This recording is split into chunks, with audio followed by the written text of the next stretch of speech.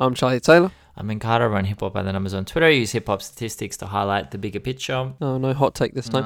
And I'm director of the fifth. I like the fifth head of hip hop, which is knowledge. Top of the world, best of the best. King California, LAX, out the hood in the penthouse, from the projects. 2 men, 1 podcast. How the world was one. Diggy diggy.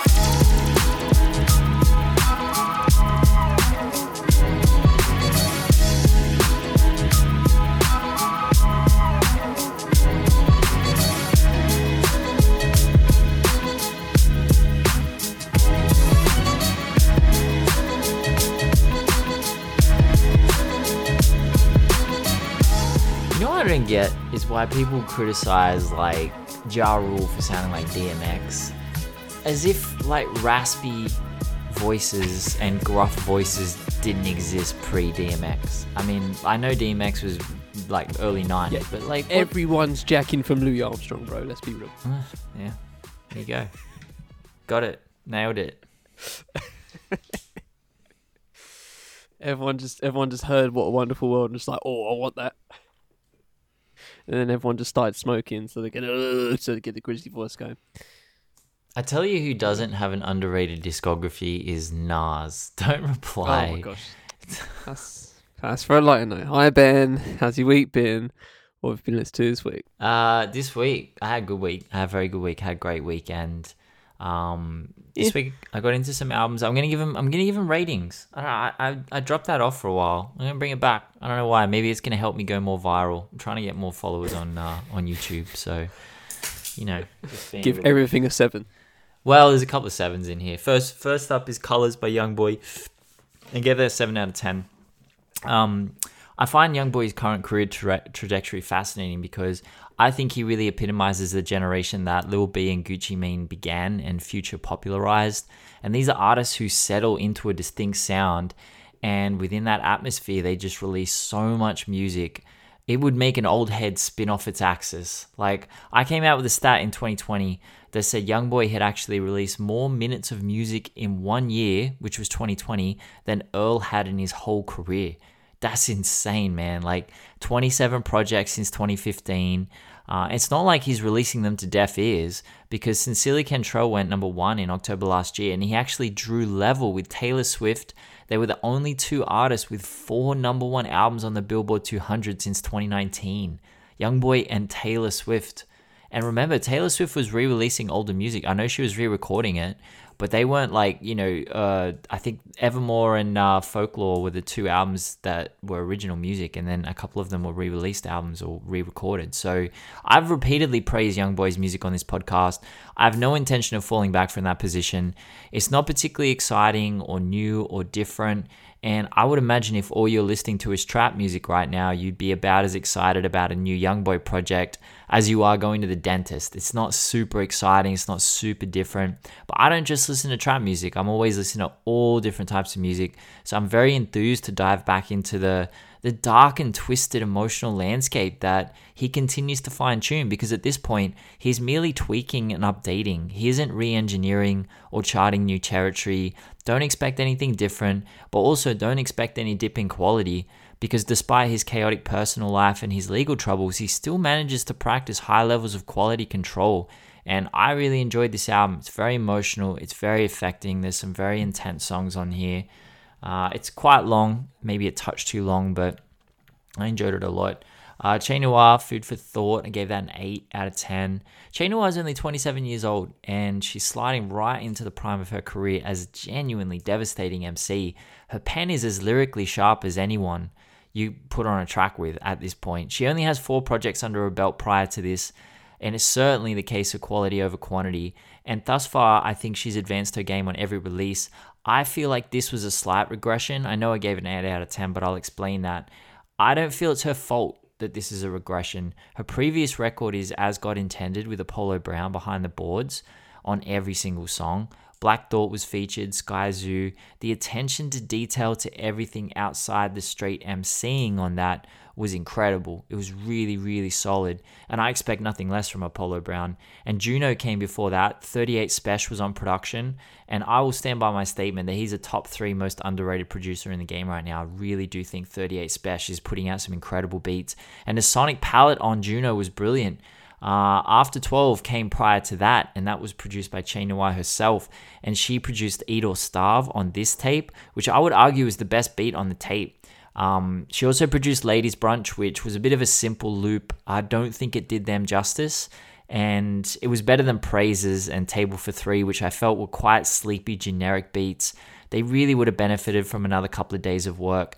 And I think this is the tragedy of the record, because I think Che Noir's openness and mean streak pair beautifully with her ability to relay a story and evoke emotion. And I get the impression I'm just sitting at a table in the kitchen and listening to her poetically describe her states of mind while she stirs risotto or something. Like, she's just there cooking and talking to me. It's so vivid. The images that she paints are so vibrant. On Gold Cutlery, she raps, "I can't forget what I've seen because every time I blink, my mind takes a picture." And the whole song, that song is this push and pull between wanting to move forward, but wanting to extract revenge from everyone who mistreated and wronged her. And the very next song, she raps, "Squeeze and blast and make them bleed a bucket. Then I bleach you after because I got OCD." There's another line on, I think it's that song. She says, "My head was overflowing with thoughts. Sometimes it dripped when I slept." Like, it's just this very, very vivid images she paint. And there's few pens as lethal as Che Noir's right now.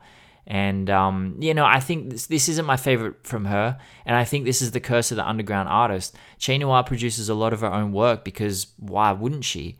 Why not be a self-sufficient MC in today's day and age? When major label artists are ceding way too much control over their brand and image to whomever pays their bills, underground artists like 38 Spesh, Che Noir, JPEG Mafia, they're doing literally everything themselves to cut down on their overheads, the same way Too Short and MC Hammer used to do back in the 80s.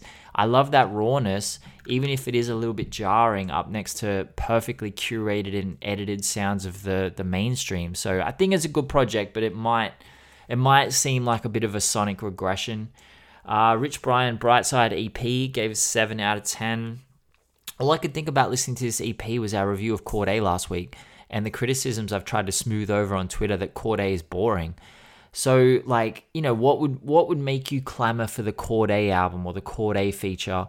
And I asked last week on the pod, why would you buy, for example, a You God album in the mid-2000s over a Lloyd Banks record or an AZ record? And I do wonder if Cordae existed in the early 2000s when artists were fighting for your $17 that you could have spent on another artist, if he would have been stuck on the shelf.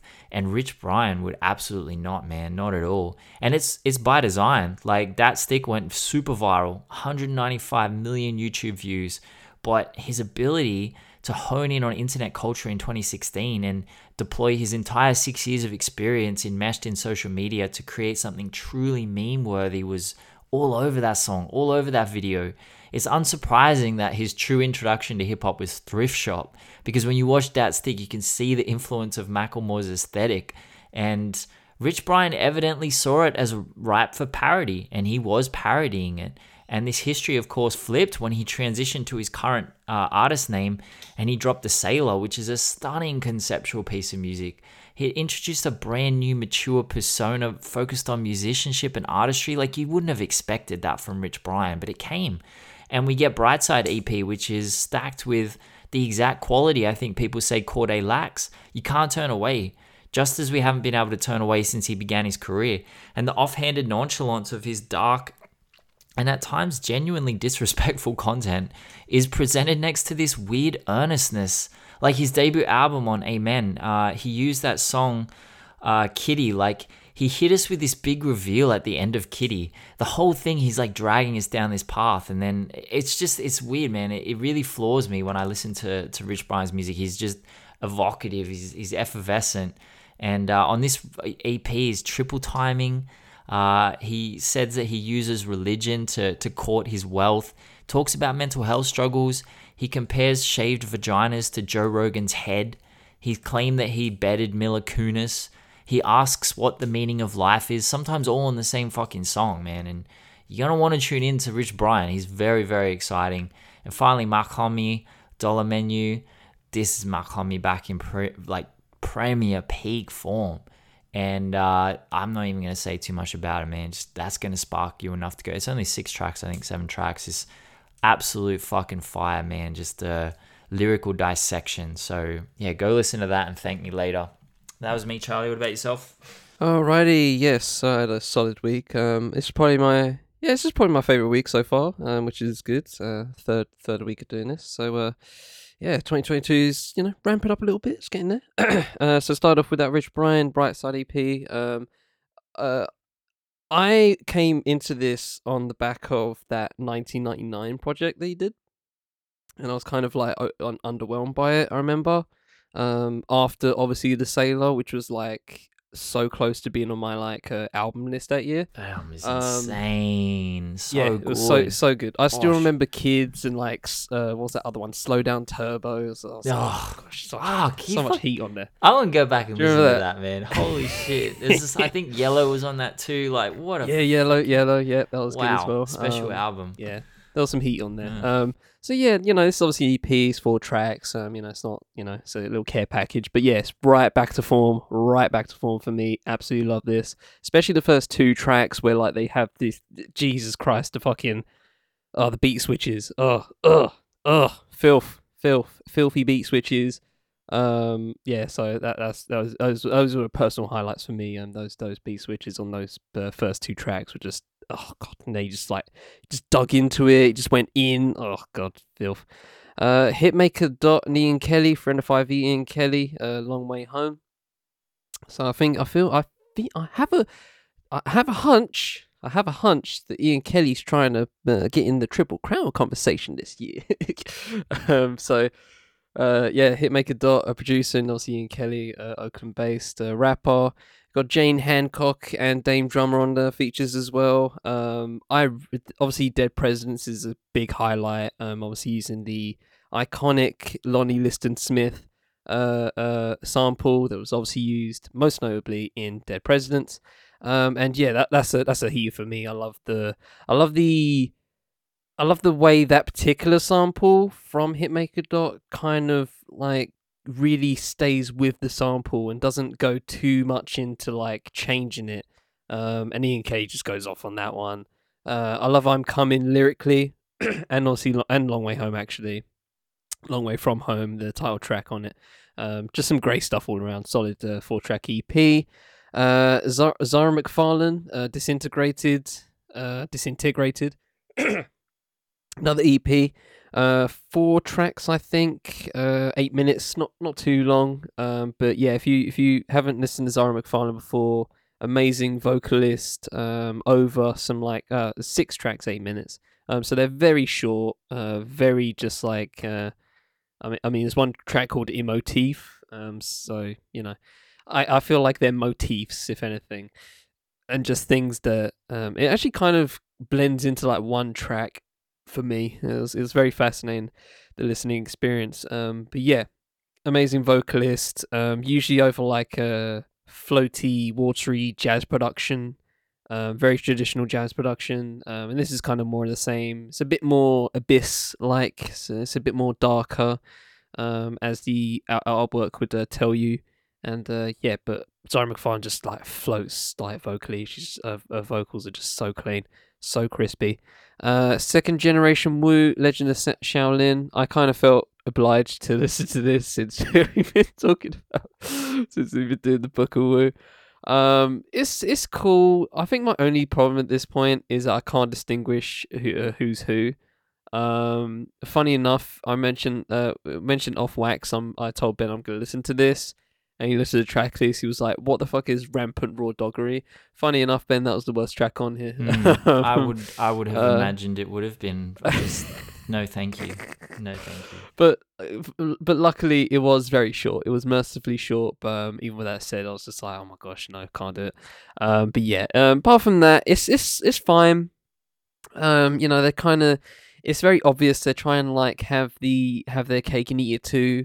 Where they're having like, starting off with the, kind of Wu-Tang-ish kind of intro, right? It's got the samples, Wu-Tang style versus Shaolin style, like it's doing that kind of stuff. And then they're trying to have like the modern sound as well. So they're trying to like bridge both, and I'm not sure if they quite have it yet off these two albums right now.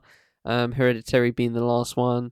But they're getting there. They're getting on that front. But again, I think my main issue is that if you don't tell me who's who, it kind of all just blends together lyrically and vocally for me. SB off license. Shout out to Shata Shakur, Shata Sheriff. Sorry, Shata Shakur is not alive. Shata Sheriff, for putting me onto this one. Kind of just tripped up on SB on a whim, and boy, fuck me, man! Like this is a gem. 727 monthly listeners. This woman has some fucking bars, bro. Like absolutely crazy. That's up, so this man. is 6 songs. That's up by 300 listeners though. So shout out to that's fucking good. There man. you go. There you already, go. So already. glad you had the previous. Glad you had the before numbers there.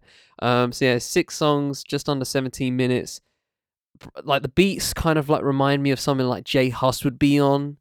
But the lyrics are just so uniquely SB, man. She just comes through with like some really just raw lyricism, raw storytelling.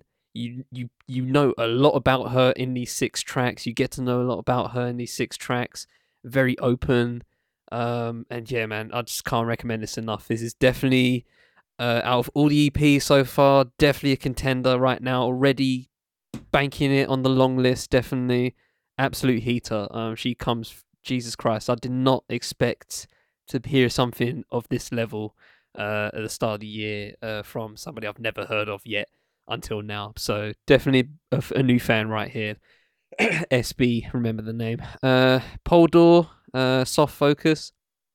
I love me some Poldor. One of my favorite instrumentalists, favorite producers in the game. Originally, I got him like through chill hop kind of vibes, but he's not just that. He's not just hitting you with chill hop kind of vibes. He has this electronic elements all throughout. Live instrumentation. He has like trumpets going on now and again. Absolutely amazing, just production work. And yeah, it's just 40 minutes, 10 songs, and it's just sit back and relax to that one, man. Just sit back and relax. It's just got great energy to it. I love the electronic elements along with like the jazz elements, and you've got these hip hop beats going on as well. It's just an absolutely wonderful just mix, and yeah, it's just some great stuff all over that project. And lastly, Chain Noir, Food for Thought. Yeah, I feel like her performance is probably the best she's done so far. I feel when like she's coming through with like new inflections. Just small things like that. I really like how she was coming through just performance wise, and it's like really like it's like she was talking straight in your face, and like just how like people point their finger when they're talking to you, like when they're just trying to be, and like you motherfucker right here, this motherfucker right here, just pointing at your face. I kind of got that all the time when Che was talking. It was just like constantly pointing in my face, just disrespecting me. I'm just like, okay.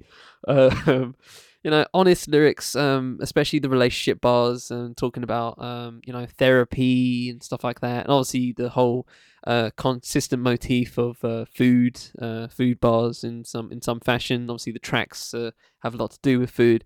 But yeah, same with Ben. I didn't find the beats that horrible. I found them serviceable. And considering she did half the album production wise. So, considering that, I felt it was kind of consistent from beat to beat. But yeah, once you have an Apollo Brown album, I feel like you're never gonna reach the heights. I feel like that's a high bar to clear. And so yeah, I personally prefer As God Intended, just off the back of that alone, and that might be a precursor in a lot of ways for her future work. But the bar is there; it's very high. But one day she might clear it. But definitely lyrically, I feel like she's still, just killing it. Of course, standard procedure on that front. How that said, we shall hop into our episode. Subject for this episode. I had a minor brain fart there, not gonna lie to you. We're covering a retrospective, covering exhibit. There was a word I was trying to get, and I just couldn't get it for the life of me. But yeah, subject to this episode, basically, topic for this episode is a retrospective on X to the Z. So we obviously mentioned him last week, in passing, and Ben was just like, "Do you want to just do exhibit?" I'm like, "Oh, go on then." Oh, sure, fine, begrudgingly, gosh, like. But yeah, I love some exhibit. Like, he was just a staple in my growth as a youth. Just watching, Pimp My Rides, and just hearing his music a lot of the time, especially like LAX on Need for Speed Underground 2. Shout to the people who played that game, fucking classic. Honestly, Need for Speed Underground 2 and Need for Speed Most Wanted, the 05 edition. Some of the you try and find a better soundtrack than those two in any game, like just original sound, not original soundtrack, but any licensed music soundtrack, just none better than those two. Like, you get on Need for Speed Underground 2, you got Riders on the Storm, but with Snoop Dogg remix. Like, it's just it's so sick. Like, it's great. But yeah, and somehow Need for Speed Most Wanted got me into fucking like. I don't want to class it. I don't know how to class it. But music. That's how I like to say it. But yeah. Anyway, past that, exhibit was a staple. I feel like in I have a feeling in Ben's life as well, considering his grow up was in the minor in the 2000s, and exhibit was just everywhere. Shout out to Triple X2, The Next Level, featuring Ice Cube and exhibit, which has this iconic scene. As I was playing his music this week, I just constantly kept thinking of that one scene near the end where Exhibit's in a tank, and Exhibit needs some, and Ice Cube needs some help, and he just and Exhibit turns the tank towards the U.S. Capitol, and he just goes, "Let's redecorate," and just fucking bombs a shell. Just shoots a fucking tank shell in the dome. In that, the US Capitol has that dome. Just shoots it in there. I just love it. Iconic scene. Just absolutely G scene. Just exhibit. Just going, "Let's redecorate." Just, don't know why, that just makes me laugh. And amazing memories. Classic film, by the way. If you haven't seen Triple X2, absolutely boss cast and boss action. But anyway, we're here to obviously talk about music, or the music of exhibit. And I just wanted to get my pop culture geekery out of the way. For the meantime, and we can now hop on to his story if you have anything better. Yeah, I mean, Exhibit is a fascinating character study because his early life is poignantly independent, tinged with loss and trauma, underpinned by this insistent quality you can see running through everything he says and does. It's just this inherent nature of moving forward. And Exhibit is always growing and progressing. When he speaks in interviews, he likes to look back and relay the lessons he's learned from the past. Now, he is a West Coast rapper through and through, but he was actually born in Detroit. His mum passed away at age 9 and he moved to New Mexico, and he got caught up in all manner of things. He said it was a small town mentality, and also it was a place where people from other states would come and pick up huge amounts of substances. He's open about some of his exploits in New Mexico. At age 17, he said he called his father and wanted to move to LA, and he told his father, "If I don't go, I will die in New Mexico," because of the things he'd been embroiled in.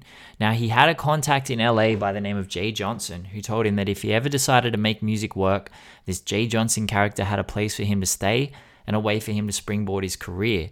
Now, Exhibit, after this phone call with his father and the realization that New Mexico was a dead end for him, drove across state lines to LA. He said he had $3,000, a black and purple Geo Tracker, which is a horrendous car, cross-colored clothing, a Cool G Rap and DJ Polo CD, some Snapples, and an AK-47. And he spent his first night homeless on Venice Beach before Jay Johnson finally got back to him. Meanwhile, remember this is pre-mobile phone era.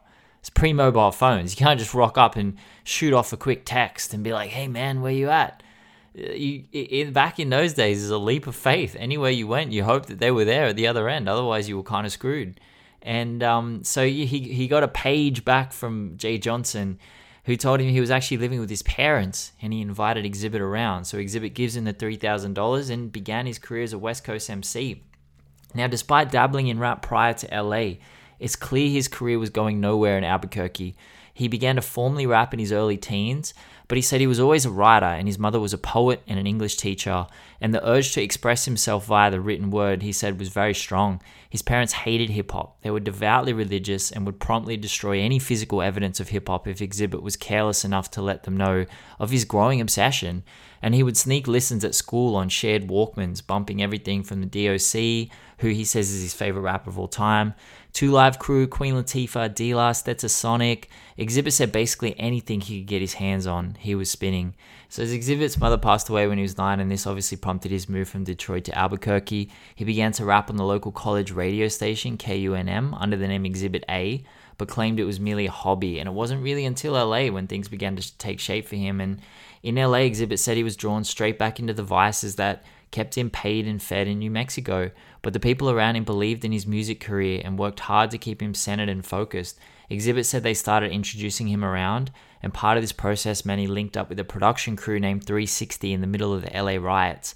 James Broadway was in that crew, and at the time Xzibit was in a duo called the Shady Bunch with an artist named Ali Rockstar. Now, Xzibit and Ali Rockstar would spend heaps of time at the studio with James Broadway, who was actually working on King T's album, For Life. Now, we actually mentioned King T in the Aftermath episode. He's an absolutely legendary West Coast rapper, one of the first ever commercially viable West Coast artists, and one of the most essential mentors in hip-hop history. He mentored the Alcoholics, who I'll get to in a second, but he also actually helped influence Notorious Big. And he actually recently got into a beef with Coolio over an alleged fight between King T and Tupac from the early 90s. So King T, mid-80s, King T was around. Xzibit said that Ali Rockstar was dealing with some issues himself, and he started dropping off the map. But this is the thing with Xzibit. He never ever gives up. He always turns up. He's always there. His work ethic is staggering, and he keeps working on a problem or a project until it's complete. And James Broadway and King T saw this and was suitably impressed, bringing Xzibit on tour with them and placing him on the song Freestyle Ghetto, a song which dropped in 1994 on the For Life album. And this is the song that got Xzibit signed to Loud Records. Now, at the time, Xzibit had no demo, no single, no video, no mixtapes. He was literally just traveling around and just bodying other local rappers in battles and building up word of mouth. Off the back of his feature and his connection with the Alcoholics, which is definitely an episode I would love to do one day, he was signed and they saw potential. Now, Xzibit's life pre-17 years old is fascinating because he's clearly a deeply thoughtful and guarded person, although he absolutely does not give off that impression in interviews. He's forthcoming. He appears to be forthcoming and amicable. He appears to be warm. He laughs easily. He gives you just enough information to satisfy you before swiftly moving on. And there's emotion in his voice when he speaks of being criticized for repping West Coast, but not being born on the West Coast. And in 2005, at the West Coast Peace Treaty, Xzibit was speaking, and during his speech, someone yelled out, "You're from Albuquerque." And the game actually recounted the story for Hip Hop DX, and it took off. People were criticizing Xzibit for saying he's West Coast when he wasn't born there. Xzibit bristles at this, absolutely. He lists off Nate Dogg and Corrupt, as well as Tupac when referring to West Coast alumni who weren't born on the West Coast. And if you're curious about what I mean when I say he gives you just enough and swiftly moves on, if you find any interview with him mentioning this, he becomes very animated, he provides his defense, and then he moves on. And then I really like this quality in him. I really do like it. I think it's probably born out of his formative years when he had to fend for himself and work insanely hard for everything he got. And that becomes clearer as we move into his music career. Yeah, I think the West Coast thing, I mean, the most notable one is obviously Pac, right? Where, you know, the dude is literally born Brooklyn. on the other side, on the other coast. He brought in Brooklyn as well. Nobody. Biggie, right? Yeah, I think it was born in Harlem. But regardless, born in New York, guaranteed. So I was just I'm surprised that's a thing. Yeah, you're right. Harlem. The people again Xzibit for that, and he's had to defend himself several times over that on wax. So that is an interesting wrinkle, I feel, in that whole thing. When yeah, sure, right, yeah, I'm not. I was born in London, but I've lived in Essex, which is a county literally just outside of London. Like I live an hour outside of London, right? You can gather by my tone of voice, I'm not exactly like, you know, born in London, innit? Like talking like this, you know what I mean? I don't talk like a Dizzy Rascal or yeah, I mean, I don't talk like I was born and bred in Camden. I was born in Camden, but I wasn't bred there. So I can feel that in a sense where like, and I don't say I'm a Londoner at all, right? I don't say that. I don't say I'm an Essex boy either, because that has just too many bad connotations for my liking, and I'm not one of those. That's a specific place in Essex. Okay, that's one specific spot, and I'm sure Ben has his own connotations and potential examples of. I'm not from this part of Sydney. I'm from this part of Sydney. Yeah, man. I mean, you can tell from my accent, you would have no idea where there's I'm different from. parts of Sydney. 10 years ago, you would have been like, that's a Campbelltown boy. That is a fucking Western Sydney drongo. Absolutely, man. But, yeah, Drongo. Yeah. Drongo. One of my favorite books has uses the term drongo a couple of times for one specific character in it. Classic. And I just default picture Ben from 10 years ago just for the kids. Absolutely, me. Yeah. Total drongo, man. Absolutely fascinating. But anyway, yeah, that's just an interesting record. Just word further. Yeah, man. Do you want to talk about his first album, At the Speed of Life? Oh, come on then. What a fucking album, bro. Right. What a fucking album. You like it? Where did this come Oh, from? go on then. Go on then. You like it a lot. Go for it. This doesn't. Okay, first up, this doesn't sound like a West Coast album at all. Like, this sounds like you could. Agreed. That was literally the first thing I was going to say. I was like, does this sound like a West Coast album? I was going to go deep into it. I was just going to go like, Ben, look up the albums that dropped in 96. I know. We're going to, because we've done it before. We've named many albums in 96. It's like this, and this, and this. This does not sound West Coast at all. Right, no, continue. I think the Aftermath was 96. Hit me too. Aftermath. Nah, man, look, man, that was, 96. So, look, man, it sounds like you could substitute the beats or the bars on the Infamous and no one would be any the wiser. It's no surprise that Mobb Deep hopped on the remix to Eyes May Shine a few weeks after the album dropped. Production is shared around heavily. DJ Muggs, Diamond D, we get Rascass on a song as a feature, King T, Hurricane G, 74 on the Billboard 200, and it charted really well in Europe, randomly. 19 in the Netherlands, 36 in Finland, 74 in Germany, 57 in Sweden, 35 in Switzerland. And that's random. Exhibit said it took them all by surprise, and as a result, they actually packed up and went on a tour around Europe due to the strong response. And I've tried to find a solid explanation for this. I can't find anything. And I suspect it's very similar to the explosion of Slum Village in Europe and Asia. And it's just one of those things, you know. Elzhi experienced something similar when we did the Elzhi episode, where he dropped a sampler and it started blowing up in Germany. So he was like, fuck, we better go to Germany. Like, you know, it's just kind of random. And the album is so solid.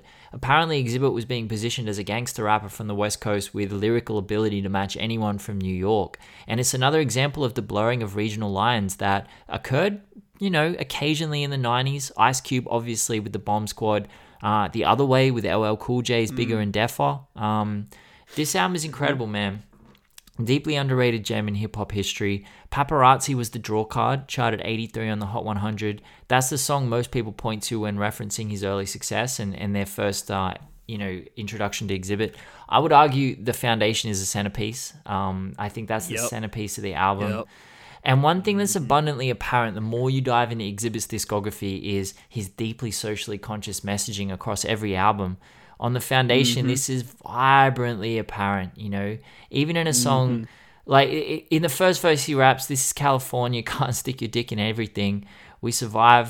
We will survive necessarily by any means. Let no man ever hold you down or suppress you. It's the 90s, the police just arrest you, disrespect you, on occasion take life. By the time you come of age, they'll probably blast on sight. It's a shame they protect them, but try to serve us. When your neck is on the line, stand ground them." It's super intense.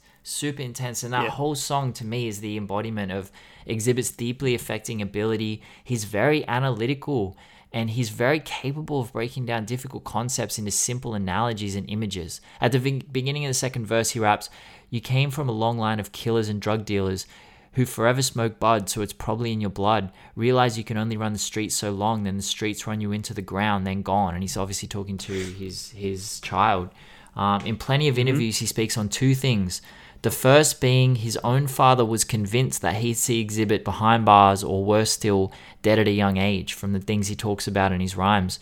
And he says one of the proudest things in his life was his father not having to visit him in prison or bury him prematurely. Exhibit also says this about his son. He said he never wanted his son to struggle and to suffer through what he suffered through, and he never felt it was necessary to toughen him up or give him an education in the darker sides of life, like give him a hands-on education. His success in rap came primarily as a way to help himself and his family out of the situation he found himself in New Mexico. And look, man, this is just such a good album, such a good song, The Foundation. It's such a great first listen, eh? Like, it's so good. Like, you know, we talk about the mid-90s, it's a difficult time, especially for an underground artist, because the mainstream artists had these glitzy instrumentals, and, you know, they were sounding in the future. And if you're an underground artist, you would sound mired in the past, and hip-hop was moving so quickly in the 90s. But for Exhibit to come out, I know he's not underground, he was on Loud Records, but man, he sounded vital in 96. Tough year to come out. Yeah, absolutely outstanding. I forgot when I listened to The Foundation, but I just listened to it on a whim, and it just hit me like a brick. I've always had that song in my head in some fashion, like, since then, for years now.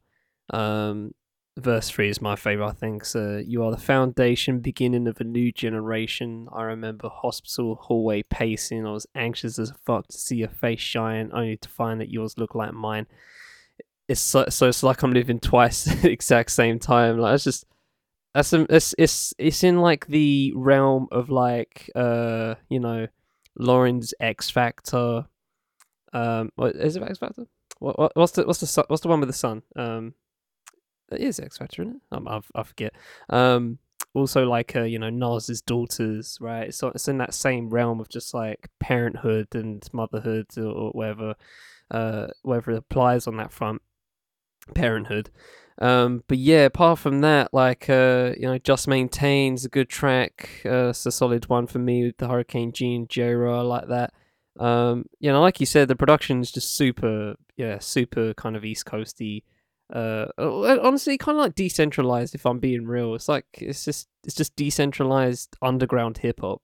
Even though it's not quote unquote underground officially, but you know what I mean. It just sounds very raw.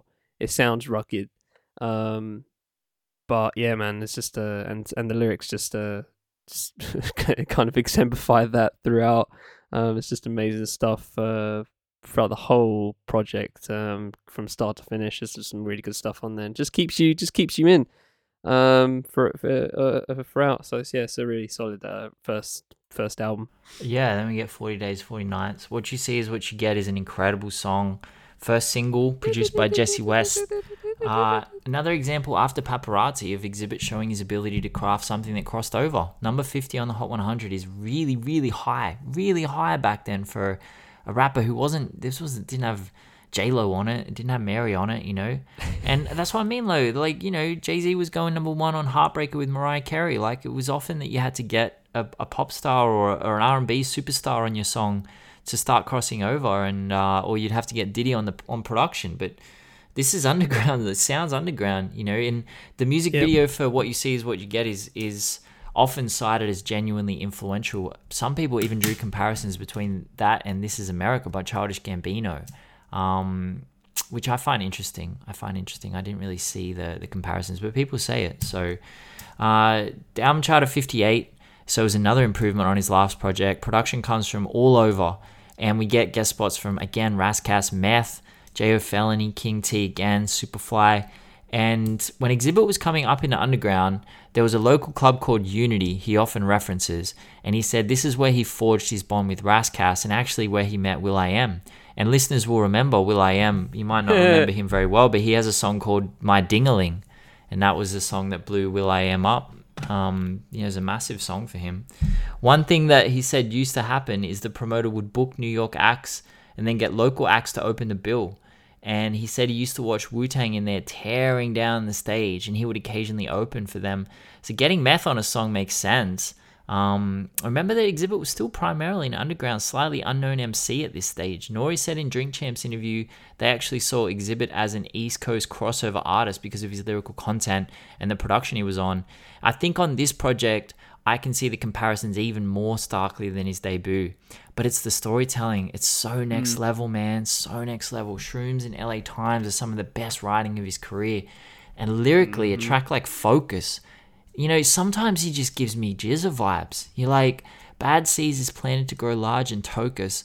Whatever is left will be eaten alive by the locusts. Hear me not, believe me later. You can feel the animosity through the Searle and Vega. Like, man, fucking hell. Bro, if you thought that Exhibit was not a lyricist, fuck me, man. You're going to learn on this episode. I tell you, man. Lyricist. I love this album as well. Yeah, you mentioned LA Times. I think that's my favorite track, apart from What You See Is What You Get. Another just absolute banger of a single right there. But yeah, LA Times just really hit me nice. Like, I love the I think it's a sample that comes along with it. It's just some really good stuff there. But yeah, these verses are so good. Let's go for this one. Welcome to LA. If hand determined dick size, I'm palming the earth. That's a part. Select turf, then plant bad seed and give birth, and make the hard work look easy for sheezy. Leaving you and your best man stiff in the mannequins, enough to break the skin on a Vietnam leather neck. Marine drill sergeant, you nothing but a target. Charger to the game, gotta look beyond the brand name. Coming from the guts, I slammed down 20 cups of Hennessy straight. Relate, feel my hate. Exhibit flipping through these bitches like DJ crates. Translate to left field, only real niggas follow. Bitches suck and swallow, I'm living life behind the bottle. Never the role model, still shining like a new automobile. Obviously he says that differently. Flow 6 foe, you can't steal. Cause I got a kill switch with an itch for the action, while the other rappers use weapons of distraction to sell their shit. He comes through with like really his flows are really fascinating and how he goes about it sometimes, like especially just rhyme schemes, especially. He just now and again he kind of just he never settles sometimes, where it's just like you think he's in there and then boom, he's just trying something different. You just have to listen and you have to keep up, right? He forces you to keep up sometimes. Here's another one. I season beef with lead pieces, then cook it with gas. I'm from the school of hard knocks, way ahead in the class. Exhibit hard to get through like bulletproof glass. Break it down like Johnny Cochran in the mix, then mix it with hash. Right. This is great. I fucking love that track. That's really hot. And yeah, I will say as a minor critique, and I get this a lot with throughout his discography. It's kind of consistent thing where like there's some tracks where it just where the hooks try too hard to be sticky. Like I don't care. Pussy Pop's not great for me as a hook. I think somewhere in the middle, it's either Shrooms, Focus, or Deeper. I forget which. I think it's Deeper actually. Where like the beat kind of just sinks for me, and yeah. So you know, it's a bit overall. I would say the album's a little bit hit and miss for me personally. There's some really high highs, and there's just some really like it's just there kind of things. I feel like I get that. I'm going to get that a lot, especially. I think it more pertains to the length of the albums, if anything, and how many tracks there are. Sometimes I feel like a lot of Exhibit stuff from here onwards kind of just get a bit bloated sometimes. I'm just like, I could have done without this track, but yeah, we'll get to that when we get to that. Wow, shit changed for Exhibit after this, man. Restless comes out and pre-Restless. So let's get into the West Coast. This is it, man. So Exhibit knew Snoop Dogg from existing in the same circles in LA during the 90s. And when Snoop left Death Row and hopped over to No Limit, he actually called up Exhibit and asked if he wanted to appear on a song. And he gently slipped in that Dr. Dre would be producing it and would be giving Exhibit a call if he agreed. Naturally, Exhibit fell over himself to say yes. And he said the minute Dr. Dre called, he was in the car. He said it was like those cartoons where the phone was still in the air and he was already out the door. He drove 15 minutes to the studio, spent 15 minutes writing his verse. He laid it. He thanked Dr. Dre for the opportunity, and he left. And he said he never asked for a cent in payment or publishing. He was just absolutely stoked to be part of the situation. The song became Bitch Please with Nate Dogg, which became Snoop's comeback single off No Limit Top Dog, which was his fourth studio album. And the song was blowing up in Exhibit's life. Like, this was something that he'd never experienced before. And he said it was a whole other level, and things started to open up for him. He was invited on the Up in Smoke tour, and actually before he left, Loud Records tried to get him to record and release a new album. Exhibit was not happy with that, because he said after What You See Is What You Get blew up, Loud refused to fund another music video and didn't really push the song in the first place. Certainly not as hard as Exhibit expected. And he said now as soon as he appears on a Snoop album, all of a sudden they want to record new music. Exhibit was not happy, so he left in frustration and anger. He's like, fuck you, I'm not going to record another album. And it became so dire that Steve Rifkin actually turned up to one of the Up in Smoke tour dates looking for him and was turned away at the gate. He was actually, allegedly, this is what Steve Rifkin told Exhibit, that he was really cut up about it, claiming he'd always supported Exhibit and wanted to build something meaningful with him. Now, Dr. Dre knew all of this, and when the tour ended and Exhibit sat down to negotiate this new album, Dr. Dre stepped in and said he would executive produce it, but he would be paid not out of Exhibit's pocket and Exhibit's budget, but out of Steve Rifkin's pocket. And it was agreed, and obviously it made sense for everyone, but you know what record labels are like. They're just trying to like milk every cent they can out of everything. And Exhibit credits Dr. Dre as one of his very best friends. And certainly Restless is one of the only albums Dr. Dre executive produced on, and rapped on that didn't fall under the Aftermath label. The whole thing is just elevated. You know, you can see what difference a good EP and good production can make to an artist with deep level of talent like Exhibit. We get Dr. Dre on beats, Rockwilder, Melman, Scott Storch, Knott, Eric Sermon, Rick Rock, DJ Quick. And then we get guest spots from Nate Dogg, Dr. Dre, Snoop, Eric Sermon, KRS-One, Eminem, DJ Quick. The album goes number 12 on the Billboard 200. It's platinum, charted in 12 countries, and Exhibit is out of here. And it's no more than what he deserved. The Exhibit didn't luck into any of this. Don't think that. He was on Dr. Dre's 99 album, What's the Difference, next to Dr. Dre and Eminem. And whilst he did have the weakest verse on that song, okay, he did, he was... Yeah, look, man, come on now. Let's be serious about it. It's not a bad verse. It's not a bad verse. Don't get me wrong. But like... You don't have to say it's the worst. Whilst he was always consistent. He was always a solid MC and lyricist.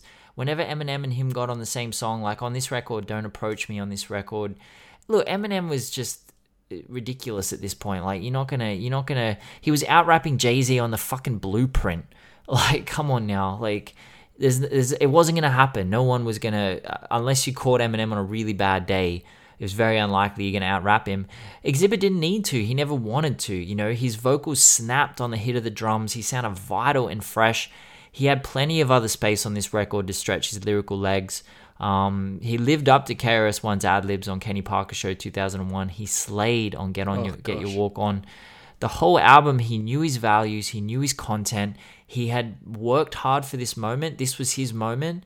And I think he executed it perfectly. I think it's a great record. What's the difference between me and you? About 5 bank accounts, 3 us, and 2 vehicles. Oh, come on.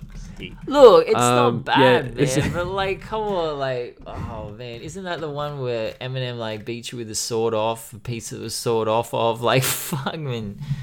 But you're not gonna. I mean, if it's between those two, then sure, yeah. But like, you know, there was a Drake verse in there. Raw Dog, get your arm gnawed off, drop the sword off, and beat you with the piece it was sawed off of. What? That's just insane. Like, come on. And that's the thing. Like, how can you say Eminem's the same MC he was back then? I don't know. Anyway. That's something actually. That's something that I was banging with a gang of instrumentals. That's something I really came out of thinking as a side note to all of this, because there's a couple of times obviously where Eminem features on an Exhibit album. It's not just Restless, and I was just like, oh my gosh, I forgot this is Eminem like back in the day, and it's actually he. I know, but Like, he he was just come, like, oh, like this. It's just so. It's actually annoying now thinking about it. I'm just like, right? fuck. Now you know. It's Now like you every day I know. wake up, another drama.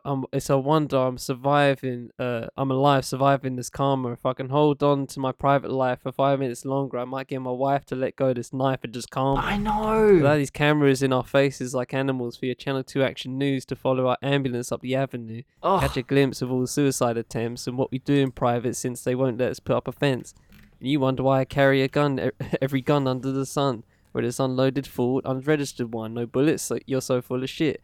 Clip is so full, it will spit if I don't pull it. Don't give me no bullshit, I'm not in the mood. I just got in a feud with some parking in some parking lot with a dude over Kim, and she just slit both her wrists over this shit. Don't tell me about show business shit.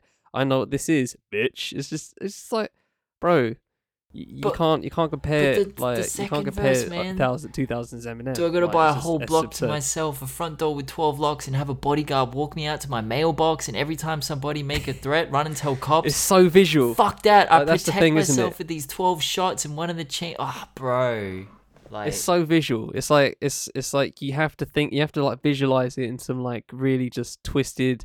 What's that film? Is it Fear and Loathing in Las Vegas? What's the Woody Harrelson film? That looks like it just absolutely looks fucking trippy. I'm gonna try and look it up right quick. But yeah, it reminds me of that film. Oh, here we go. Natural Born Killers. Yeah, it literally reminds me of that. It's just like super surreal. Or like something like Eyes Wide Shut, just super surreal, just like fucking visual storytelling. But anyway, apart from that, yeah, that's something I just came out with. I was just like, fuck. Feature Eminem was like undefeated. Anyway, yeah, Restless is probably Exhibit's best album on this at this point. Well, definitely, I guess. Front to back, been a long time. X, just a beat to X, just absolutely, just dun dun dun dun dun dun. It's just, it's so like soldier like. I really love that element of like how Exhibit goes down that route. He does it a lot, where he has just like this kind of like 10 Hut kind of vibe going on, just like street soldier kind of vibe. I love it. I love the hook to X as well. Super simple as well. An Alcoholic as well. That's a really fun one. Eric Sermon on that feature's great. Call it what you wanna call it. I'm a fucking alcoholic. It's just great. Kenny Parker Show, KRS-One. Jesus Christ, KRS just fucking such a. He's such an elite hype man. He's just such an elite hype man. It's so great. Just having Exhibit just go fucking off, simply off. For a couple of verses, KRS-One's just in the middle of them, just going like, whoop whoop. You know what time it is? Pull over, all whack MCs. It's fucking great. I absolutely love it. But yeah, I feel like the album probably for me trails off nearer to the end, but yeah, I think it's a bit top heavy quality wise, but regardless of that, it's a solid album overall. So yeah, it's just too much. There's too much heat up top to really complain too much about the rest of it. yeah. One minor note. I feel like Exhibit has just terrible artwork all over the place. Like there's Not ideal. apart from Man and Machine, which is the next one. I feel like all these maybe some Weapons of Mass Destruction, but yeah, most of these are just like, why is Exhibit and Restless like in different typographies? It's horrible. It annoys the fuck out of me. Anyway, Man vs Machine. Well, I don't know why I go down those roads, but yeah. things get interesting on Man vs. Machine because when the issues with Loud were happening, Jimmy Iovine went to Steve Rifkin and asked him to write a number down to pay for Exhibit to leave the deal. And Mr. Rifkin wrote down a number so large that Jimmy Iovine left the meeting perplexed and confused. And we would never get an Interscope record from Exhibit. Never. Exhibit was not on Aftermath. He wasn't on Shady. He wasn't on Interscope. He wasn't on any of those. It didn't exist. So Steve Rifkin was vindicated when Man vs. Machine went number 3 on the Billboard 200, 156K first week, 19 weeks on the chart, gold, explosion. Loud was struggling to transition into the 2000s. You know, they had Wu-Tang, of course, They dropped the infamous Only Built for Cuban Links, Capital Punishment, but they had been criticized for Big Pun's posthumous albums for their handling of Wu-Tang, and '02 was, of course, their final year. They just signed Lil Flip. They dropped an album from Project Pat. Man vs. Machine was the final successful record on that album before it, shuffled off. And yeah, man, it's a good. It's good, but it's good, but it's not great. This record. In 2002, Hip Hop DX called Exhibit Dr. Dre's Hitman, and they wrote, "One of X's marketable qualities, besides his distinct rugged vocals that make your soul rumble, is his accessibility. Everyone respects X. Left coast, east coast, and every spot in between. He's the best of both worlds." But Exhibit then said, "Don't use no R. Kelly terms with me." Exhibit replies defensively, "She said the best of both worlds. No." And then Hip Hop DX writer writes, sitting in his New York hotel after a night of managing anger on stage at the Continental Airlines Arena in New Jersey, Exhibit is quick to differentiate his cross-coast popularity from Kelly's X-rated mingling with minors. That was '02, guys. Like, this shit has been known. It's what I'm so perplexed as to how... Anyway, Exhibit knew. But yeah, man, like, Exhibit's life wasn't rosy at this time. His issues with alcohol began. His life became quite crazy. He appeared on the Anger Management tour next to Eminem and Papa Roach. He even got a pole skit on this album. Exhibit has a pole skit. Now, the first ever Exhibit song I heard outside of his features is on this, which is Multiply, which is a fucking romp with Nate Dogg. I have to admit, I do think Dr. Dre's influence on his sound was really positive. I love his East Coast side on his first two albums, but I think the refocus on his West Coast history on Restless and this record was a necessary reset. As much as Exhibit liked to call himself an international MC who didn't have a specific sound, I feel personally he sounds more comfortable and at home on West Coast production, with a slightly faster BPM than some of his contemporaries. On BK to LA, I think it's very obvious. Despite his energy and power, his vocals do sound laid back. Next to Eminem, when they rap together, he sounds, you've got to remember that Exhibit's from Detroit as well. He's born in Detroit. I know he's a West Coast MC, but like, he sounds more comfortable next to Snoop, I think, on songs like Losing Your Mind. He provides that gravel in his delivery. The same dynamic, I think, that Snoop and Dre so beautifully perfected. I do think Exhibit is similar to Dr. Dre in delivery. He really, and I'll get to that as we get through. But yeah, man, I thought this album was okay. Like, I think it was him going a bit poppy. Yeah, I feel there's some times where there's some tracks. There's no stretch of tracks where I'm just like, but it just constantly keeps hitting me now and again. But for stuff like Multiply, absolute classic tune for me. Like, just it ain't my fault. We keep dropping hits. I fucking love it. I love that bit. Yeah, and then you have like stuff like choke me, spank me, pull my hair. That's the one thing I wanted to say, man. Like, no sex talk from male rappers ever. I don't want to hear you talk about sex. I don't want to hear you talk about it. You're all trash at it. None of you are any good at talking about sex. Shut the fuck up. Stop. I have to read it. Stop rapping about I have to read it. For fuck's sake. I work hard when I'm breaking your back. Oh, my little nymphomaniac. Suck it, swallow it, down the hatch. Stop it, Charlie. Stop it. For fuck's sake. What are we, 12? Jesus Christ, man. Who's listening to this and being like, oh yeah, this is my experience. Gosh. We have to make the point. You men can't do it. It's garbage. It ain't a game which you giving me brain. She doing her thing. I'm up all night, but I never complain. Oh. Fucking hell. She act like she ain't gonna survive the night without my dick up all her ass so quick, so fast. Stop I it. see her Twin Towers up, race to crash. Bro.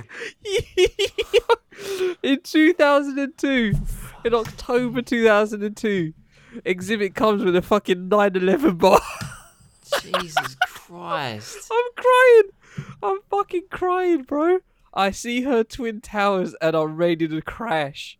Oh my gosh. Absolutely fucking outstanding. Bro. Shit is zero tier. Oh my gosh. What? Zero chill. Zero chill. Oh my gosh. I'm fucking here for it. That is hilarious. Imagine that, bro. Just 9/11 fucking sex bars. What? That's a double dip. In 02. 777 jackpot. Love it. Absolutely the best fucking lyrics.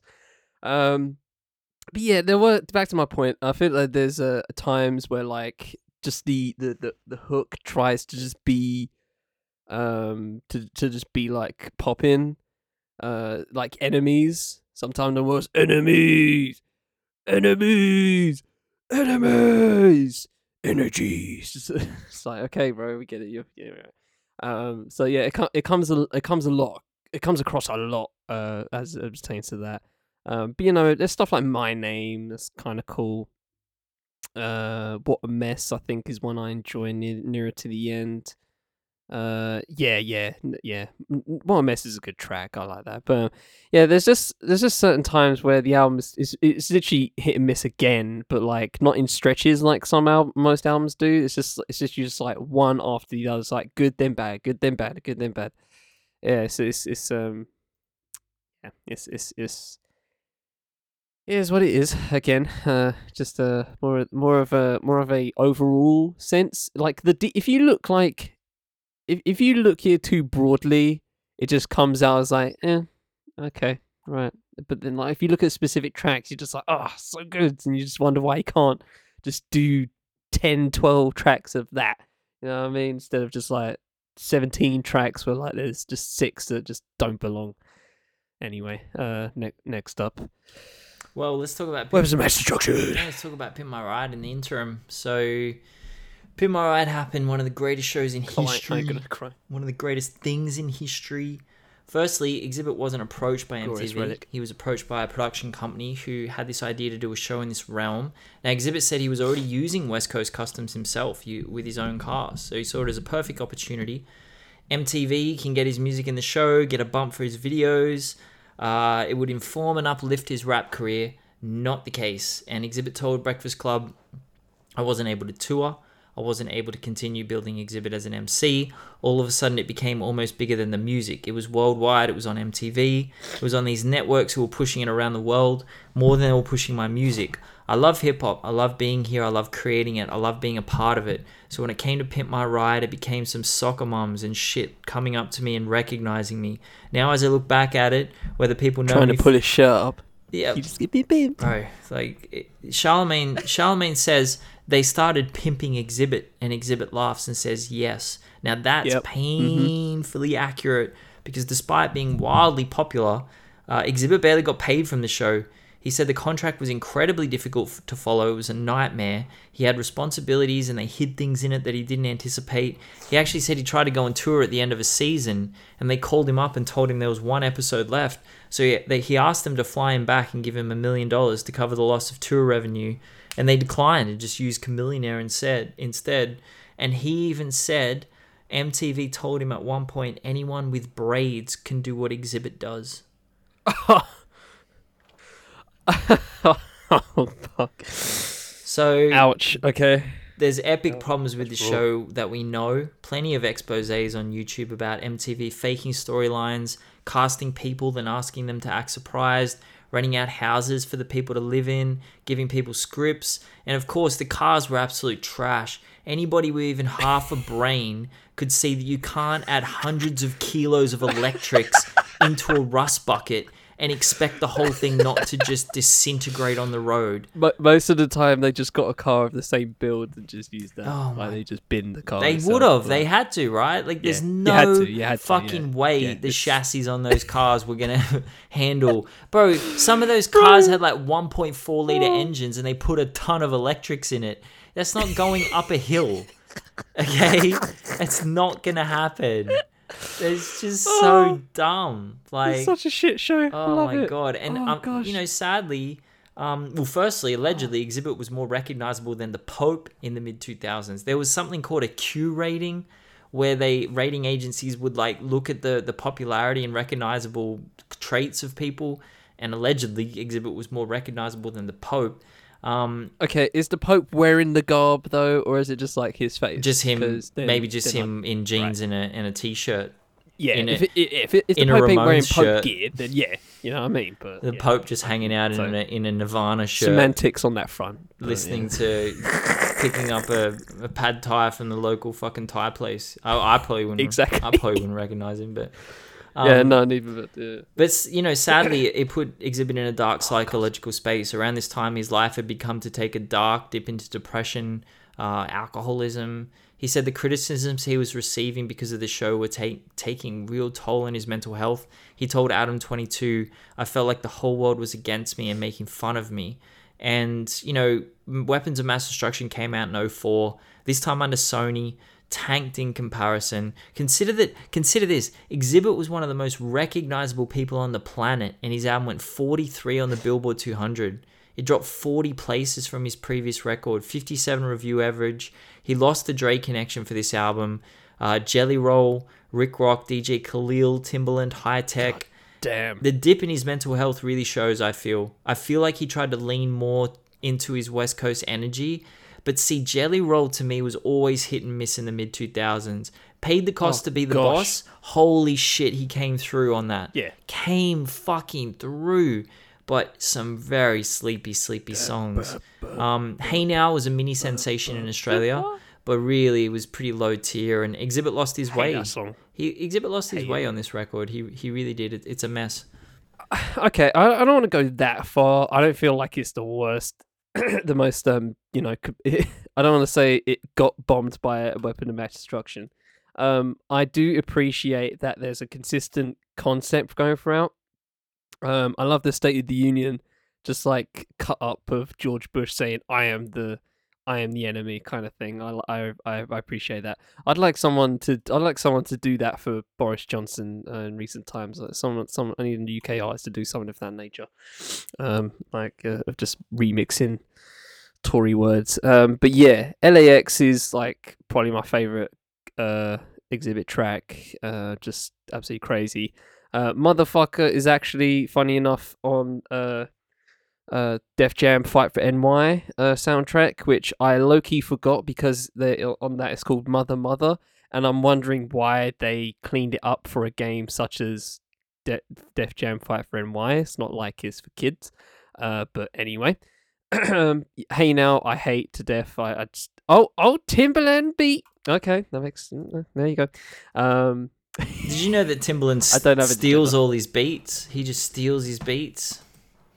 What do you mean? Haven't you seen the Twitter narrative when they discover all the? Is this a theory? They discover what sampling is, and they're like, "Oh my god, Timbaland stole that beat from that song from the 1970s." It's like that's sampling, guys. Like, just relax. Okay. Interesting. Yeah, but I don't like Hey Now. I skipped him when I listened to it this week. Oh, you're hating. Damn. Shut up. I don't like criminal. I don't mind. I do like Judgment Day, Criminal Set, Jelly Roll on Cold World, and Saturday Night Live killed it for me.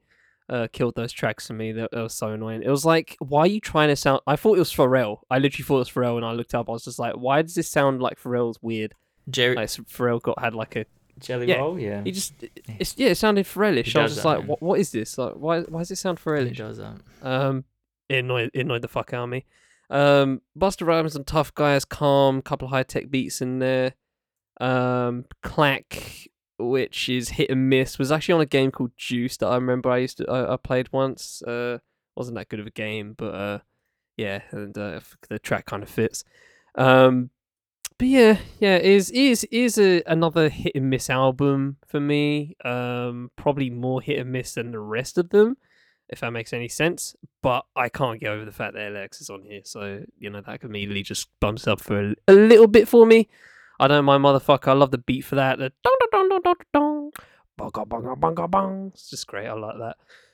But yeah, I don't want to say like it's a complete tank from Man vs Machine. I'd say they're about this. I'd say they're about the same in quality. But yeah, I on the side of the Pimp My Ride fiasco, or not fiasco, but just like the whole thing. It does make me sad the fact that he got abused so much from it. Just in every direction. When I personally just see it as just like an absolute fucking glorious relic of everything, and I would not I would not have it any other way of having that show exist. And the funny thing is, he's barely in the show. He's there I for like know. literally Front, a start, total the end. of like 2 minutes. Yeah, he's literally there for a minute at the start, a minute at the end, and that's it. Like, and the rest of the show's the show. He doesn't It's so fascinating how he doesn't take himself seriously on that show. Like he's just, the whole yeah, thing is a of joke. course, yeah, you can't. He you knows can't, it's a you joke. You can't come into there seeing a fucking people carrier that seats 8 people. That has just a ton of like fucking TVs, fucking jacuzzi water in it. falling on the set on the side, along with a fucking nail and necklace making set. Like, it doesn't make sense. And then like 3 subwoofers in the back just because Around a fairy two- floss and two- machine or some bullshit. and 2 like 6-inch TVs in the back. Like, it's so They god. put PS4s Guys, if you under haven't the car, seen like, an episode, of Pimp My Ride, I beg you, watch one episode, and I guarantee bananas, you want to man. watch every fucking episode known to man. That's a I don't even like it. I don't want to say I don't like it because Exhibit's in it. Like, Exhibit's probably the last thing I think about when it comes to Pimp My Ride. For me, it's just the whole concept. It's fucking fascinating and makes me laugh of how they even managed to do this in the mid 2000s. It wouldn't have happened anywhere else at any other time. It's just such an enigma. But fuck me, man. It's so depressing just like thinking about like the stuff behind the scenes and why it all happened to Exhibit. I'm assuming West Coast Customs still exists in some fashion. Let's have a look. But yeah, I'm sure they did fine. And I think they had another TV show. I think they actually got another yeah, it still exists. It still exists in Burbank, changing the game since 1993. So yeah, they're still going. So that's very fascinating how they're still going. But there's Exhibit. Yeah, they had West Coast Customs TV series 2013 to present. No, it can't still be going. Can't surely. But yeah, no, it's just it does make me sad on the background of it. But as a show, it's just it's so glorious, it's so great. fuck MTV. Yeah, it went for 3 years. Fuck. What, Pimp My Ride? 23 episodes. West Coast Customs. Oh yeah. Interesting. Anyway, Full circle.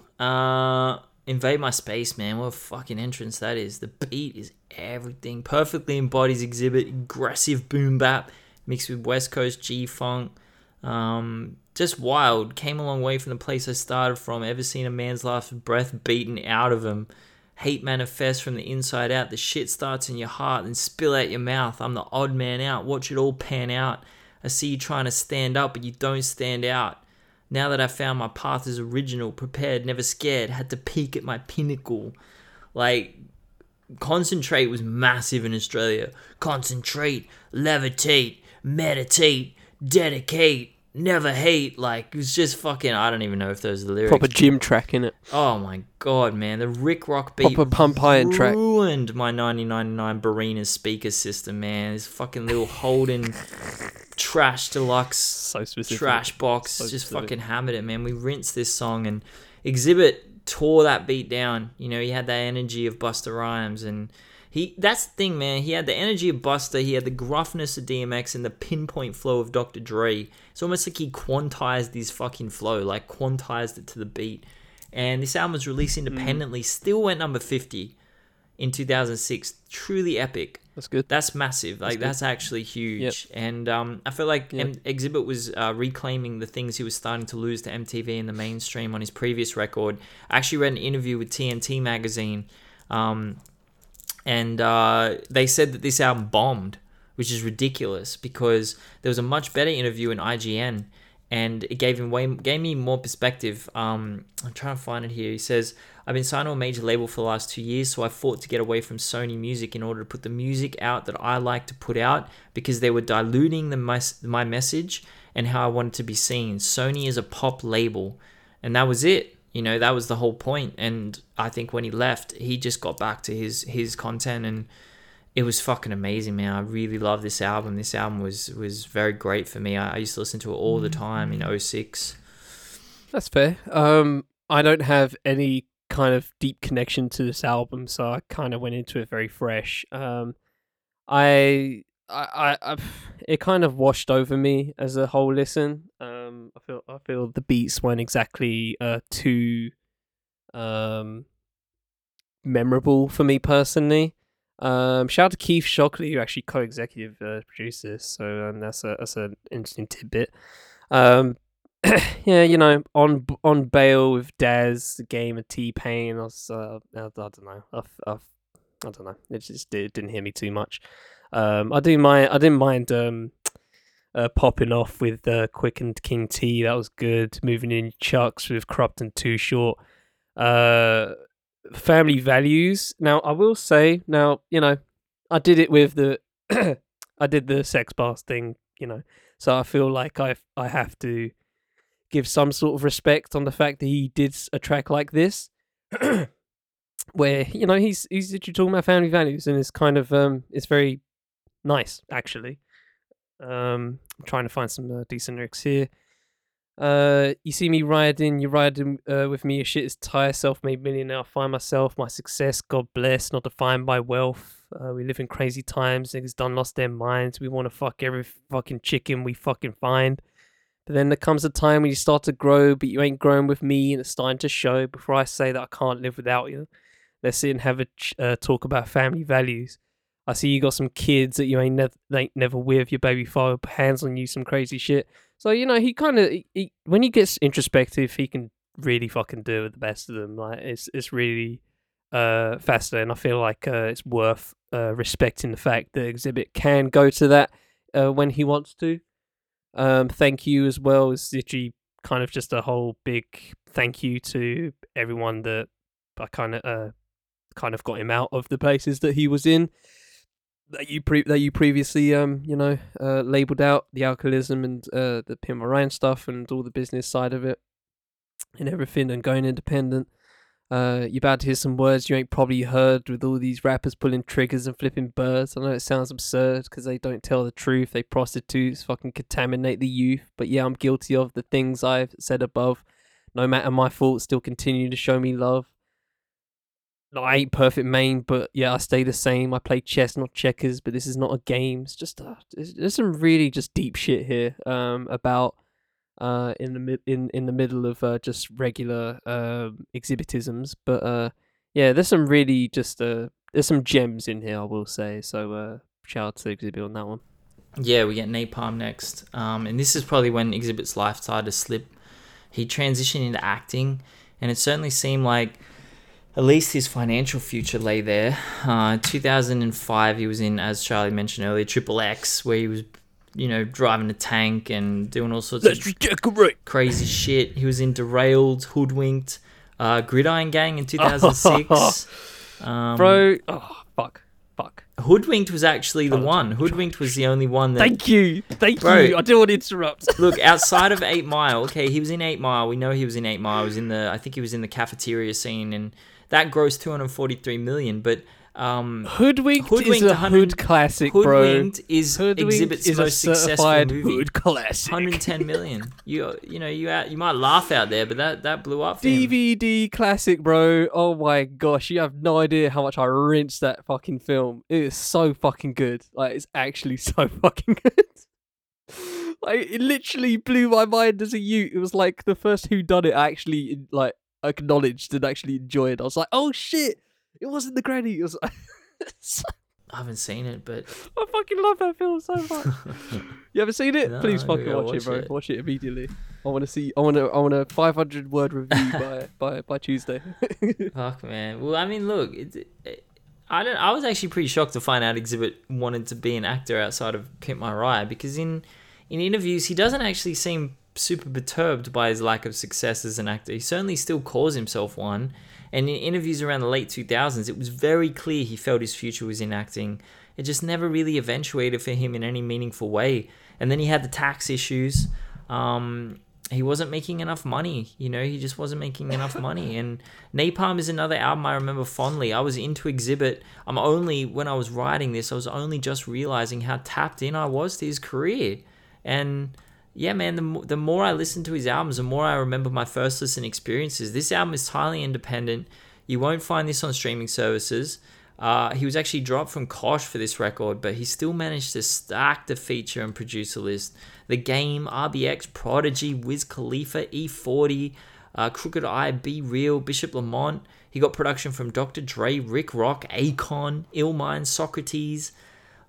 This album is fire. There's only one album in his discography I didn't really vibe with, and that's the only one that I don't think is an 8 out of 10 or above. It's probably only a 7. I think that Exhibit is one of the most consistent MCs in history. He has this innate ability to turn production that might get fumbled in the hands of another MC into world-ending. The way that his vocals and his bars land on beat, it's like a punch to the face. His ability is uncanny. You could set your watch on to an Exhibit verse, and his flow is unflinching, but it never feels like he's imposing it on a track. Like, I see a lot of Dr. Dre in him, and Dr. Dre is a great vocalist. Say what you want about his pen and that he doesn't write his lyrics. He's a great vocalist. Oh yeah. And I'll just quickly speak on why it's 2022 and there's no album. Since it's been a decade. Exhibit said he was really struggling, and you have to remember he did release 4 mixtapes with serial killers during this period: 2013, 2015, 2018, 2020. He owed nearly $2 million in taxes, which he paid back. And he said he needed a reset, and he decided not to make any more solo music until 2 things happened. One, that he felt better psychologically. He felt like he was in a more stable place to make the music he wanted to make. And 2, when he started actually connecting with the music of today. In the Drink Champs interview, he said he struggles to keep up with the current sound. It seems to me that Exhibit wants to make music that will still connect to a larger audience in 2022, and it doesn't make sense for him sonically right now. And he has Brass Knuckles, which is his cannabis company. And that's it, man. He's very well spoken and thoughtful, and he's been doing a run of interviews lately, and it is what it is. I assume we'll get new music at some point, but if we don't, we don't. And I think Napalm is a worthy end, a worthy time to take a sabbatical and hiatus. I think it's high quality. I don't think it's to that level, but I do appreciate the fact that he is aware of just where he's at, and there's plenty of people that wouldn't be self-aware. So respect him on that front, and I think I've listened to at least one of those serial killers albums, and he sounds great on them, right? He sounds great on them, and that's kind of the thing I always come away with when it comes to Exhibit. While his albums aren't front to back just stone cold locks of just high quality shit, and there's just some stuff that are just there. There's a lot of bloat. There's a lot of bloatware. Let's just say that, right? When it comes to his albums, but overall, just in terms of his individual craft as a lyricist is so top notch, and combine that with just the iconic voice, what more do you want? What more do you want from a rapper in any age, right? You have great bars. He's very versatile, I will say, in terms of subject matter. We've touched upon some of them throughout this, and there's just plenty of stuff to chew on. You might have to wade through a little bit of mid here and there, but apart from that, it's just some. He comes out with some really great stuff and some really just either thought-provoking bars about stuff or really just great shots at current affairs and stuff like that. It's just some really great stuff all over the place. He's literally he's not one of my favorite rappers of all time or anything, but I just respect the dude overall in terms of just how he's persevered. I feel like the storyline that you've given has really added to that for me. So appreciate that. And yeah, man, shout out to Exhibit. He's just an absolute G. Overall, I probably like him for the smallest of things, but Jesus Christ, this is so. When he's on job, he is on fucking job, and there's nothing like it. Hearing that grizzled tone, just sounding like a fucking complete badass, bro. It's great. It's you can't replicate that. That's one of one. You can't clone that. So respect to Exhibit overall. Legend. Absolute legend, man. Absolute legend. I need to take an inhaler. I've been laughing so hard, like it's absolutely hilarious. On a lot of fronts for me. But yeah, hop into a lighter note. I have no idea how long this episode is, but it is what it is. For side note, Ben had to dip like for halfway through his intro because he had a call on that he couldn't get off. Man, I talked to my psychiatrist. It wasn't a great call either. It was a bit annoying. No, it's not. But you know, it is what it is. Well, it is what it is. Yeah. But anyway, so I don't know how long this episode is, but you know, if you, I'm gonna delete that dead air. And I'm just gonna like fuck. This was 100 minutes. But for sake of just time, I as a lighter note, I went to see Emily Sandé live. As part of her like little, she had like a three part like just a mini tour where it was just her and a piano, and she was just playing like the raw versions of her songs. And if you listen to Emily Sandé, you know that is fucking essential in your life. To hear her just give you the raw versions of her tracks, there's something about it. There's something about her music when it's coming just from her voice and just from a piano. It's absolutely there was so when everyone was singing "Read All About It" near the end, and I was about to sing with, but I just had, you know, when you try and say something, but you just like, if I continue trying to talk or if I continue opening my mouth, I might burst into tears. I was that close. It was that close. I had to close my mouth. I was just like.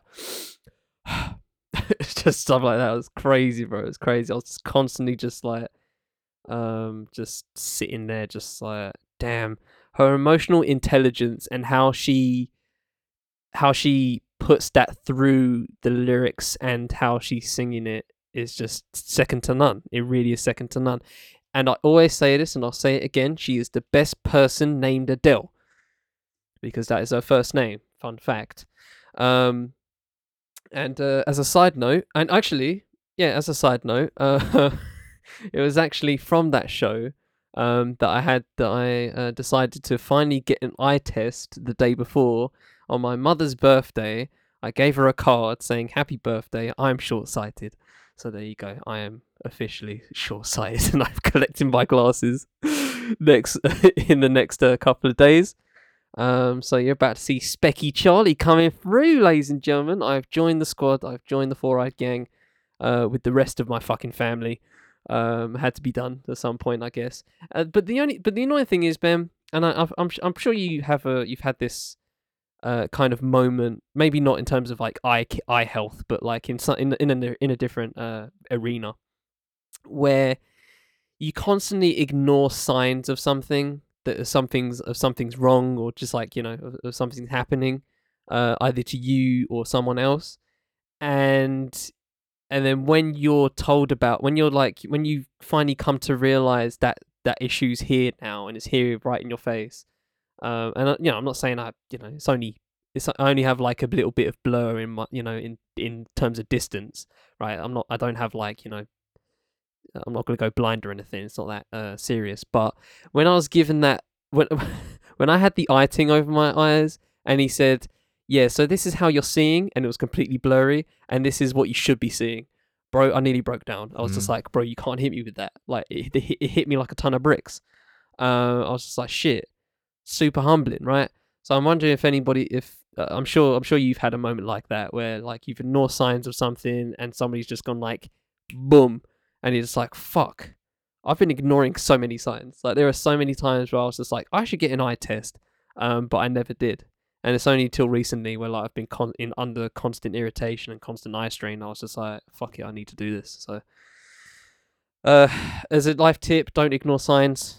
Honestly, like if you see something that, you know, has changed in you or in some fashion, don't hesitate to just look it up, or, you know, just maybe do some prelim research. Obviously, you know, the internet is not the greatest thing ever. Don't go on WebMD. But does that exist there? It doesn't exist here. WebMD is the thing here. Like, if you have like you have a slight strain in your thumb, then you have pancreatic cancer. Don't go on WebMD, man. Exactly. It's bad for you. So yeah, it's not the steez, but Go to a doctor, man. Like, I'm 30 and I get checked all the time because I've had a lot of health issues in the last decade, and there's so many things that a blood test can just show and change your life immediately. Genuinely, like, you might be low on iron, you have a vitamin deficiency. Everything makes sense. Like, you just do something a little bit different, and all the stuff, like maybe you're feeling lethargic or you're not being able to go to the bathroom properly. There's so many things. You just go to your doctor and tell them what's up, and they do a couple of tests, and then change and you adjust. And it does take it. I'm very guilty of doing that too. I let things slide for long periods of time until they become a crisis, and I'm like, okay, now I do have to go to the doctor and say I have to do something about it. But yeah, I fully understand that. Yep. A stitch in time saves 9. A life lesson that is always prevalent. There you go. And with that said, ladies and gentlemen, we shall leave it there from the Fifth End Podcast Network. Actually, speaking of Fifth End Podcast Network, WG interviews coming back this week. Got the first one on Friday. Not just on the What's Good feed, also on the 5VPN radio feed. So go check that if you have Spotify as well. That's gonna be good, man. I can't wait. I'm interested to see what you talk to Gunner about. Like, you're gonna talk about P. Oh, for fuck's You're gonna talk sake. about DS Forever. Charlie's got some fucking. And on that Charlie's got note, Gunner lined up next week. Check it out. They're gonna be talking about Drip. They're going to be talking about the time Kodak Black went to his chiropractor. All the fucking hard-hitting issues, man. They're going to talk about that shit. I'm beginning to get worried about you. You know a lot. You begin to know a lot about. You're going to have a lot of Gunner knowledge, and it's worrying me. I know. So should I be concerned? So much about This is like Gunner. the opposite. This is the opposite of seeing the signs. I'm seeing signs here. I Should know I be? so much about Gunner, man. Fuck. Should diagnose you with gunnerism or something? I don't know. Gunneria. Oh. And on that note, hope you all have a good week. We should always try to do the same. I'm getting out of here, but until the next time, check you ladies and gentlemen. Alright, peace. Cheers!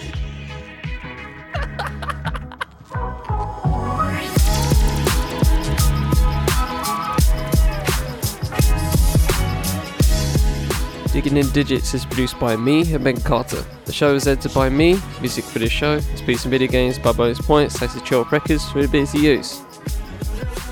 Socials for the Fifth Element, Hip Hop by Numbers, Bonus Points, and Chill Records have been the full show notes wherever you're listening. This has been a Fifth Element Podcast Network production. Thanks for spending time with us. We shall see you next time. While digging in the digits.